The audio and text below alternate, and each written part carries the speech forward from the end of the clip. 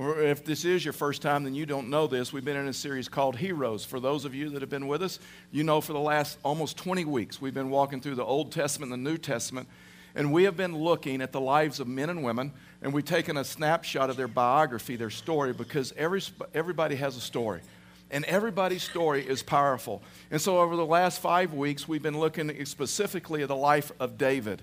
And so if you have your Bibles, you can turn to 2 Samuel chapter 16. And if you have your Bibles, electronic devices, whatever you use to get God's Word, you can go ahead and turn there. If not, the words are going to come up on the screen as we walk through this sermon this morning.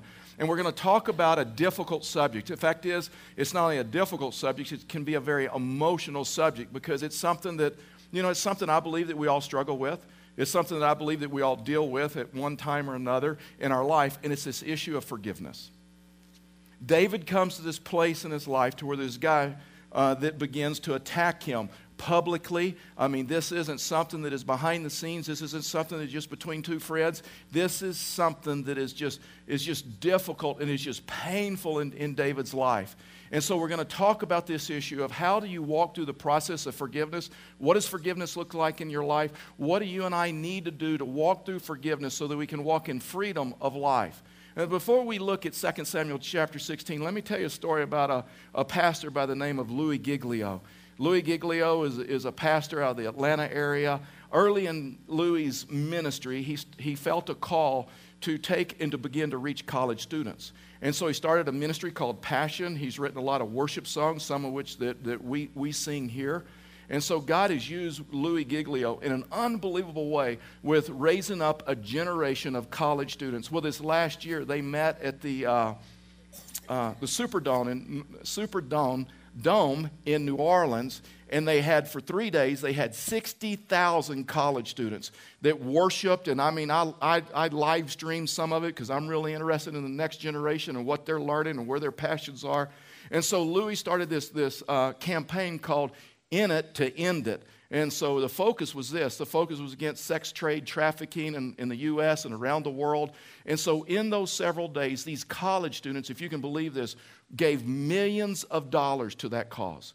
And some signed up to serve and do some things as missionaries and some other things. Well, it caught the attention of President Obama and his administration. And so because of what Louis was doing with our college students and because of the campaign and the things that they were doing, then Louis was notified and asked that if he wouldn't mind doing the invocation when President Obama was sworn in for his second term. And so Louis said sure, he would love to do it. He signed up for it, and then days or weeks before the event, all of a sudden it was announced that Louis Giglio would be doing the invocation. And so this small group of people began going through all of Louis' sermons, and they found a sermon that he preached way back in 1995 that they disagreed with. And the criticism started. And they attacked Louis. It was personal. It was public. They attacked the Obama administration. And I mean, it became very, very divisive that he was going to be there and he was going to do the invocation. And as a result of that, Louis Giglio prayed about it and sought God, and so he just came out and said, you know what? I don't want to divide a nation. I don't want to cause embarrassment to the administration. I am being attacked unbelievably personally, and as a result of that, I'm going to decline and I'm going to back away. And he did. But the criticism didn't stop there. The conservatives, the Christians began to criticize him that he should have taken a stand. He should have gone through it. The other side was criticizing him because he was a person of hate and all of this other stuff. In the midst of all this, Louis sends out a tweet. And so if you don't know anything about that, that's with Twitter. And so you can tweet, you can make statements, 140 characters or less. And so Louis is one of those guys that you should follow if you use Twitter. And he made this statement that was so simple and so profound in the midst of the controversy that was around him. And it was just this. It is you, not your enemies, that determine who your enemies are. It is you, not your enemies, that determine if you have enemies. It is you, not your enemies, that determine who your enemies are. Just because someone's criticizing you, just because someone is persecuting you, just because someone is hurting you, doesn't mean they're an enemy of yours. Don't give that right up to anybody. As believers, Louis would say, as believers, we decide. And we are bound by the Scriptures. And today we're going to talk about David's life when he's in this controversy, when he's in this problem with a guy that is criticizing him. And we're going to look at how David was able to forgive him. For I believe there's a reason that God had us and Jesus taught us to pray the Lord's Prayer. And we pray this prayer, and he says you pray it daily, right? Forgive us of our sins as we forgive those who sin against us. You know what you're praying? You know what he instructed us to do? When we pray that prayer, you know what we're praying? Lord, you forgive me the same way I forgive others around me. The same way I forgive others, the same way I release others, I'm asking you to forgive me in the same way. Now, how can we pray that prayer? How can we pray the Lord's Prayer? When we harbor resentment against a husband, against a wife, against an ex-spouse, how can we pray that prayer? When someone has hurt us deeply, someone has cheated us out of some money, someone's words have been spoken into our life that have wounded us deeply. How do we pray that prayer when people have said some hurtful things about us and it's public? Some of you may not even speak to some people right now, whether they're in our church or in your circle of friends, because they have hurt you, because they have betrayed you. How can we pray, Father, you forgive me as I forgive them? See, if you're not careful, and if I'm not careful, resentment will destroy you. If you allow resentment into your heart, if you allow resentment into your life, and it goes unchecked in your life and unchecked in your heart, it will destroy you. And I really believe, to one degree or another, we all deal with this. See, I believe that holding on to anger is like grabbing a hot coal in your hand and holding on to it and waiting for an opportune time to throw it at somebody else and to hurt them. Meanwhile, you're the only one that is getting burned. You're the only one that is getting destroyed. And David's life, even though it's not perfect and even though it wasn't without sin, David's life can teach us a lot about releasing resentment. It can teach us a lot about what it means to forgive in a real way, in a biblical way. It teaches us how to respond when people hurt us and all of those other things. So this morning, I want to give you 4 principles about this issue about forgiveness and this issue about the process of forgiveness, what it is and what it isn't, so we understand it clearly from a biblical standpoint, not from an emotional standpoint. And listen, I'm telling you, we'll just keep it real this morning because forgiveness is hard. Anybody that tells you that forgiveness is easy does not know what they're talking about. The first principle of this is that we're going to forgive. You have to refuse to retaliate when someone has hurt you or treated you unfairly. You have to come to the place in your life to you just refuse to retaliate, because guess what? Our flesh, our emotion, you know what? We want to pay them back. We want to get even. We want to hurt them as bad as they hurt us. We want to make life difficult for them. 2 Samuel chapter 16, verse 5, we're just going to pick up the story together, and we're just going to read through this together and bring these principles out. Verse 5. When King David came to Barum, there came a man of the family of the house of Saul, whose name was Shimei, the son of Gera, and as he came, he cursed continually. So we need to see the picture. Shimei is really mad, and he's attacking personally, and publicly he's attacking David. David is at the lowest point of his life. Remember when we left off on David's life, his son Absalom mounted a rebellion, a revolt against him, and so David didn't want to fight his son. He didn't want to go to battle with his son, and so as a result of that, David decides just to leave. And he begins to leave the palace. And as he's leaving, this guy, Shimei, is mad. And he goes to the streets, and he stands on the streets, and he begins cursing him continually. And David is with his men, and he has men on his left, and he has men on his right. And see, Shimei had probably been holding resentment for a number of years. And, this is important. You know who Shimei was? Saul's grandson. See, Saul was the ex-king, right? And in their day, a family member would become king. So Shimei was expecting his dad or an uncle to become the king. And now all of a sudden, it's no longer in the family. It's this other guy. It's this guy named David. And Shimei has lost influence. He's lost power. He's lost a lot of things. And you know when this happened? You know in this story, David became king 20 years before this. Shimei has been hanging on to resentment and unforgiveness for 20 years. He just couldn't let it go. And now all of a sudden, David is like at the lowest point of his life, and he's leading the men out, and Shimei is there, and he's verbally, bless you. And he's sorry. I just didn't know if anyone did. This is a church. Someone has to say, God bless you. You bet. And so Shimei is like verbally abusing him. Listen, if you've ever, guys, if anybody is, if you've ever been a victim of verbal or emotional abuse, man, you know it hurts. Words hurt, and you know what? If you're not careful, you can carry words for a lifetime that have been spoken over you, spoken into your life, that carry deep pain. And so Shimei is he's like cursing him continually. He's following him down the road. I mean, just picture this. And here is David, a king, and he's leaving. It's the lowest point. Scripture says David is weeping. The people are weeping. He was a deeply loved king. I mean, this has to be humiliating, right? This isn't just in an email. This just isn't in a text message. This isn't just between two friends. But I've told you, revenge is never enough, right? It's just never enough.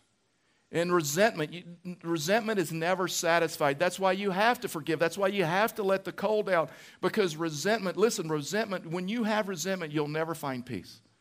And so we just pick up the story, continue reading. And so and he threw stones. So this guy's going crackers. He's cussing continually. No reaction from David. David keeps marching. His men keep marching. They keep headed out of town. But that's not enough for Shimei. So he threw stones at David and at all the servants of King David. And all the people of the mighty men were on his right and on his left. So this is a situation where David couldn't fight back. This was a situation where David felt like he just had to keep marching. You know what made this even more difficult? David's men were not on the same page with him. The men on his left, the men on his right, you know what his men want to do? We need to take out Absalom. Don't give in to this. Don't give in to the son. Let's take him down. But David did not want. This is the most difficult point of David's life. And Shimei began to attack, accuse David in an area where he felt some guilt. You know what's really painful in life?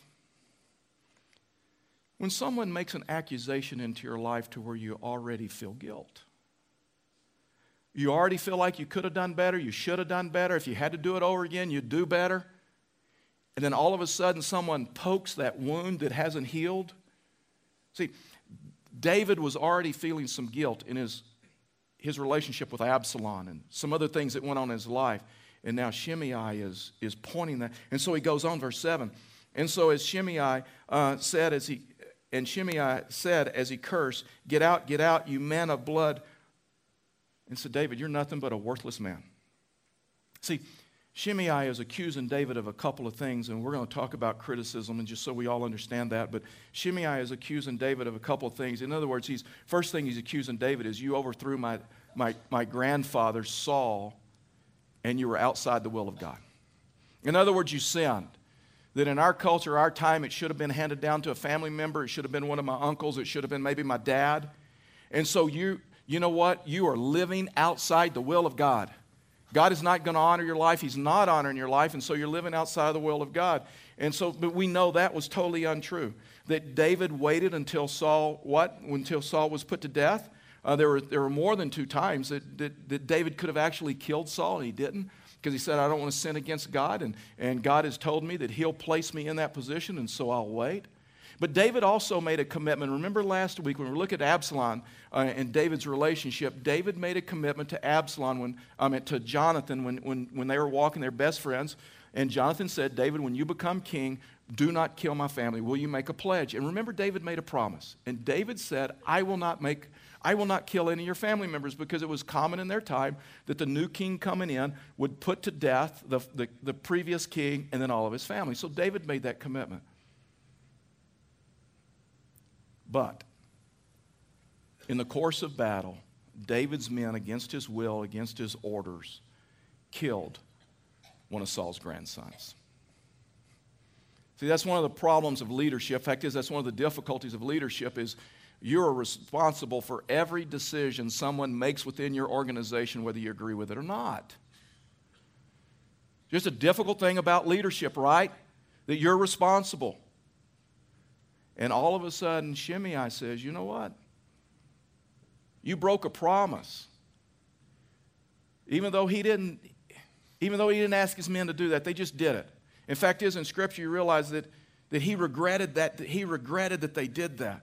Listen, I'm telling you, one of the difficulties of leadership is this, that you are responsible. And here's the issue about criticism, just so we're all on the same page.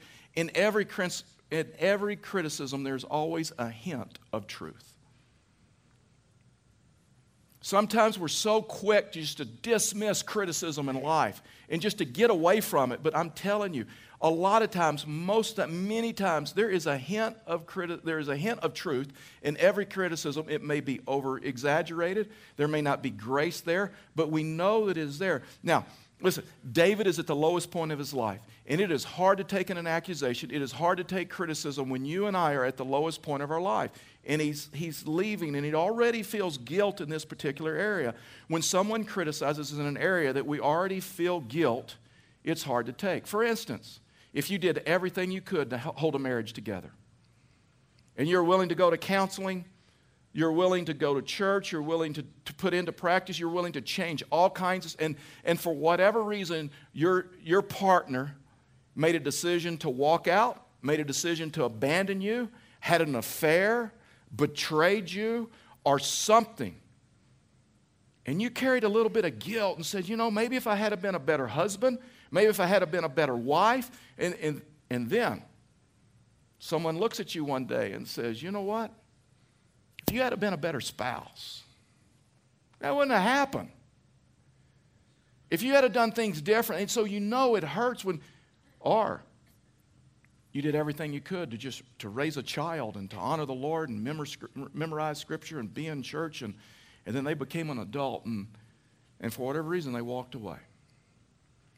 And you carried a little bit of guilt and said, I could have been a better dad, I could have been a better mom, or could have done things differently. And then that day came when someone looked at you and said, you know what? If you had been a better mom, if you had been a better dad, they wouldn't have rebelled. Obviously, something was going on in the home that we didn't know about.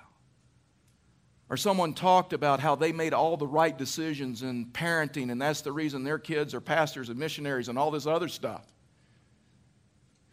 It's difficult, right? When someone makes a criticism or someone makes an accusation into an area of your life to where you already carry some guilt.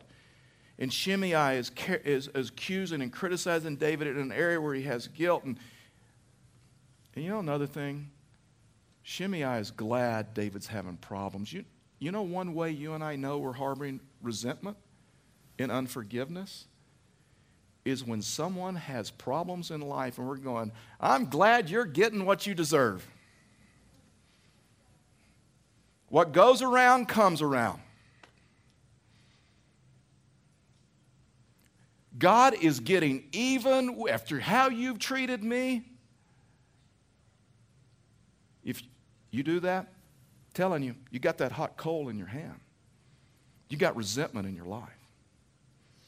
If you are glad when someone goes through difficult times, Shimei, he was ecstatic.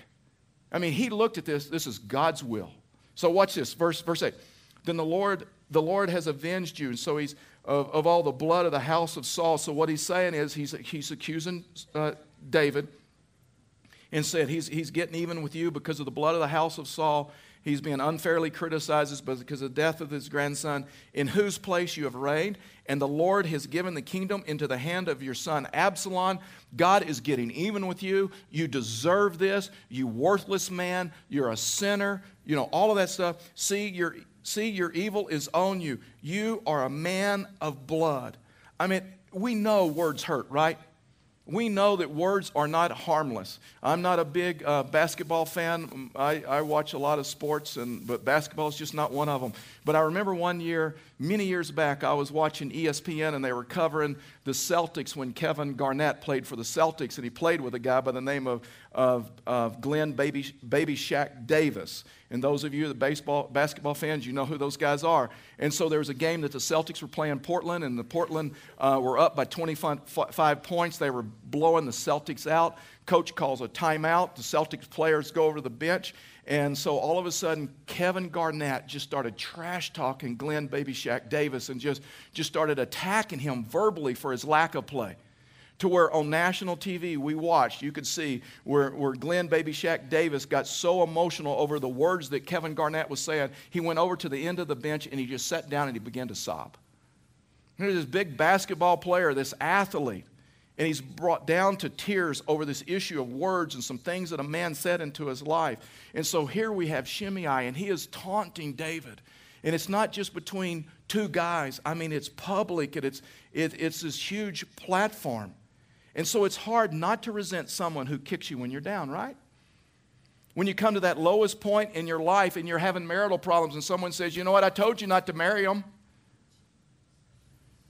Or you're having trouble at a job. You know what, I told you, never take that job. I mean, I told you so. I told you you would never amount to anything. You know what, you're getting exactly what you deserve. After the way you treated me, it's about time. I'm telling you, you're carrying resentment. And it is only poisoning, it is only burning you. See, King David's soldiers, they wanted to retaliate. And a lot of times your friends and your family want you to retaliate. Very seldom do people have godly people around them that try to give them godly wisdom. Watch this, verse 9. Then Abishai, the son of Zeruiah, said to the king, why should this dead dog, so that's a derogatory term, that's a cuss word right there. This is his friends. Why should this dead dog curse my lord the king? Let me go over. Watch this, I'll take his head off. And David had all the power, he had all the authority, it was all of his right. And David said, no, see, one of the advantages of leadership is this, you develop tough skin. Because if you're going to lead, people are going to criticize you. It just goes with the territory. And David had developed tough. See, there's some people that, man, they're just so sensitive. Someone looks at them the wrong way and they're mad. Or they're hurt. Listen, let me tell you something. Don't put people on a pedestal. The scripture says, see, David understood that there is no such thing as a perfect person. Fact is, the Bible says there's no such thing as a good person and a bad person. You know that, right? You know what the Bible says? The Bible says there is no one righteous, not one. The Bible says that we're all sinners, that we're all fallen short of the glory of God. Don't put people on a pedestal. I mean, in other words, no one is perfect in relationships, and give people room to make mistakes, right? I mean, this is what makes marriage so difficult. Paul's the one, this is just for free. Paul's the one in Ephesians that said, you know what, this issue of marriage, it is a profound mystery, right? This is a mystery. How many times have we in marriage gone through a day when we're trying to understand each other and figure each other out, and then we fall in bed that night and say, it's a profound mystery. See, the problem with marriage is this. The problem with marriage is people are looking for happily ever after. I mean, I do weddings and I do a lot of premarital counseling. I've done tons of premarital counseling in my ministry. And you hear these young couples when you get them in an office and you begin to talk about marriage, and both of them will say it, and they'll say, you know what? I just believe I cannot wait to get married because marriage will make me what? Happy, happy, happy. For you Duck Dynasty fans, you get that. Listen, let me tell you something. In case you don't know, happily ever after is a myth. There's a reason we have never seen Cinderella Part 2.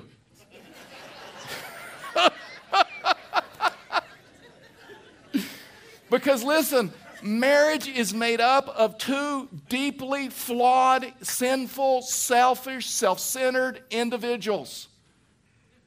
And people think we can put these two people together with issues and sin and imperfect people, and we're just going to have marital bliss the rest of our lives. It's unrealistic expectations. One lady once wrote Dear Abby and said, Dear Abby, says, I want to meet a 40-year-old man with no bad habits.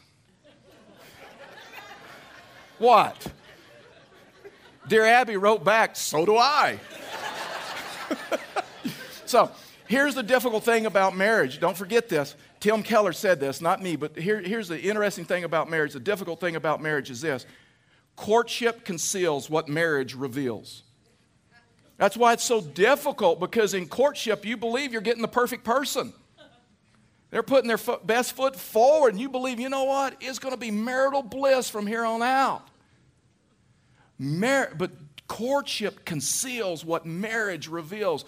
Friendship reveals who we really are. Marriage reveals who we really are. Listen, that's why John Ortberg wrote the book, Everybody is Perfect Till You Get to Know Them. Right? And then you realize, you know what? They're as imperfect as I am. And if you want to establish long-term, long-lasting relationships, then it's learning we're imperfect. We're learning that there's no such thing as good and bad, that we're all sinful, we're all messed up, we all have imperfections, and we give them grace. The third principle is, or second, we got to move fast. Wow. Okay, listen fast. Second principle, understand that forgiveness is for your sake, not theirs. See, that's what keeps people from forgiving other people, is they believe, you know what? If I forgive them, I'm going to release them. I'm going to say what they're doing is okay to me. I'm saying it's okay. I'm saying it's no big deal. I'm releasing. And all this, listen, let me tell you something. Forgiveness is not for them, it's for you. So you're not letting the offender off the hook. Forgiveness is for the person that is harboring the resentment. I mean, you got that hot coal in your hand. It is burning you. It is destroying you. And forgiveness is just laying it down. Continue on, 2 Samuel 16, verse 10. But the king said, what have I to do with you, you son of Zeruiah? If he is cursing because the Lord has said to him, curse David, talk about Shimei, who then shall say, why have you done so?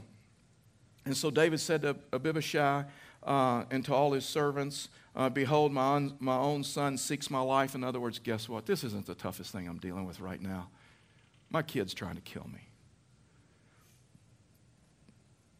And how much more now may this Benjamite? Leave him alone and let him curse, for the Lord has told him to. And maybe the Lord will look on the wrong he has done to me, and that the Lord will repay me with good for his cursing today. Okay, David's depressed. There is depression in the Bible. And David's depressed. He's at this lowest point. And David is so depressed. You know what he's saying? You know what he's thinking? Maybe I'm getting what I deserve. You reap what you sow. Maybe I'm getting what I deserve. And he may be thinking, you know what, I know I made some mistakes in parenting. I know I made some mistakes in marriage, that whole Bathsheba deal and that choice and how that thing went down. And you know what, I made some mistakes as a king, and I'm an imperfect person. And you know what, maybe if I just take one for the team, God will bless me. Verse 13, so David and his men went on the road, and while Shimei went along the hillside opposite him and cursed him as he went, he threw stones at him. And now watch this. This guy's gone crackers. Now he just flung dust. When people harbor resentment and they attack you and they don't get a response out, they don't get a desired response out of you, they will go crackers. You want to mess with your enemy's head? Forgive them. They won't know they won't know what to do with that. They won't even know how to handle that. And so David continues to just ignore Shimei, and what a huge expression of grace, and what a mature guy. And then 2 Samuel chapter 19, you can read this for yourself, but they meet again. Shimei and David meet again. This was years later, and David decided to forgive him, even though he was advised by his co-workers to get revenge and to take his head off. And but David's men had destroyed Absalom. Absalom has fallen. Now David is a new king, and he's coming back in the palace. And guess who's still living there? And guess who's living in Jerusalem? Shimei. You would not want to be Shimei at this point, right? And that's why in business you always be careful of those that you offend and those that you hurt, because one day you may work for him or her. And all of a sudden he's coming back, verse 16, and Shimei the son of Gera, the Benjamite from Barum, hurried to come with the men of Judah to meet the king. And they crossed the ford to bring over the king's household and to go to do his pleasure. And Shimei the son of Gera fell down before the king and was about to cross the Jordan and said to the king, so here we go, here's the conversation. Let not my Lord hold me guilty, or remember how your servant did wrong on the day my Lord the king left Jerusalem. Do not let the king take this to heart, for your servant knows, here we go, his confession, your servant knows I have sinned. Therefore, behold, I come this day, the first of all the house of Joseph, to come down to meet my Lord the king. Shimei is begging for his life. Shimei is saying, I have sinned against you, and I'm asking that you forgive me and you don't kill me. And here's what David's advisor says in verse 21. And Abishai, the son of Zerah, answered, shall not Shimei be put to death for this, because he cursed the Lord's anointed? When you have been wronged, when you have been hurt, there will always be family members, there will always be friends that say, take their head off. Make them hurt the same way they hurt you.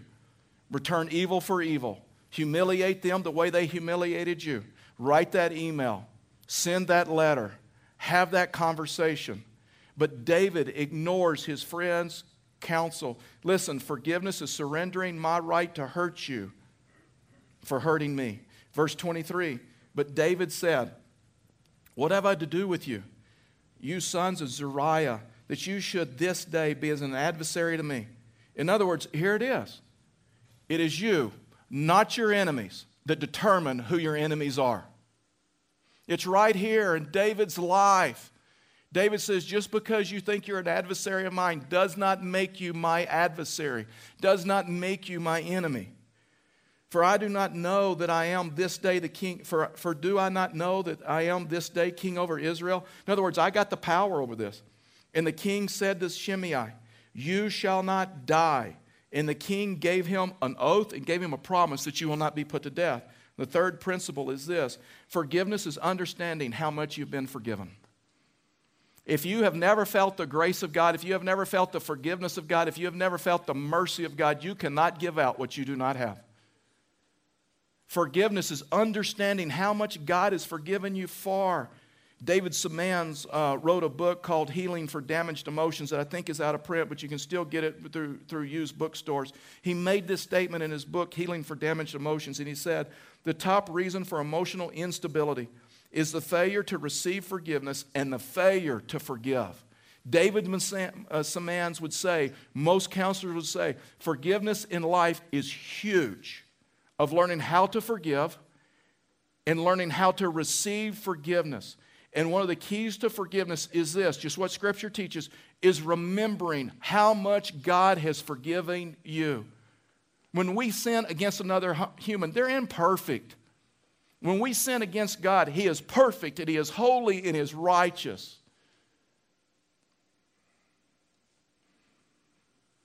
And He forgives. Maybe in David's mind, when Shimei was having this conversation, maybe he went back to after the affair with Bathsheba. And he told God, I've forgiven, I've sinned against you and against heaven, and I ask that you forgive me. And maybe David remembered what it was like to feel the grace and the forgiveness of God in his life. And David didn't allow his men, he didn't allow his friends to retaliate. And you know what? Maybe you're 100% right. But it's not your job to get even. It's not your job to settle the score. It is your job to pray. It is your job to leave it up to God. But it is not your job. I'm telling you, it is so liberating. It is so liberating when you take that hot coal that's been burning you and destroying you, and you lay it down for the first time. That's why Paul said in Romans, bless those who persecute you. Bless those and do not curse them. In other words, be big enough to forgive. We've been in this series called Heroes, right? We've been looking at different people's lives in the Old Testament and the New Testament, and one common theme through all of their lives is this. They all had the ability to forgive. It takes a big person. It takes a hero to forgive. See, we read this story about Shimei and David, and we don't stand up and applaud Shimei, right? We say, what a jerk. But we look at David's life who forgave, and we say, what a hero. That he could rise above it. See, 1 Kings chapter 2, just so we keep it real this morning, tells us that this wasn't an easy thing to forgive for David. Fact is, this was something that David never got over. Now listen, you know me as a pastor that I believe in preaching the whole counsel of God, and sometimes it's just kind of hard to preach, but we just got to understand this. And David struggled with this issue of forgiveness just like us. And guess what? That should bring some encouragement to us. The last principle is this: forgiveness is not a one-time event. It is an ongoing process. Anybody that tells you forgiveness is easy has never forgave. Anybody that tells you forgive and forget has never walked through forgiveness. Forgiveness is not a one-time experience. Forgiveness is an ongoing process. 1 Kings chapter 2, verse 8. And there is also with you Shimei, the son of Gera. This is when David's dying. And the Benjamite of Barum, who crossed me with a grievous curse on the day that I went up to Maam. And so David is remembering, he's on his deathbed. He goes, oh, there's this thing. Don't forget that guy Shimei. But when he came down to meet me at the Jordan, I swore to him by the Lord and saying, I will not put you to death with the sword. Now therefore, do not hold him guiltless. For you are a wise man. He's talking to Solomon. Solomon's going to be the king. In other words, he's saying, I promised to kill him, not to kill him, but you didn't.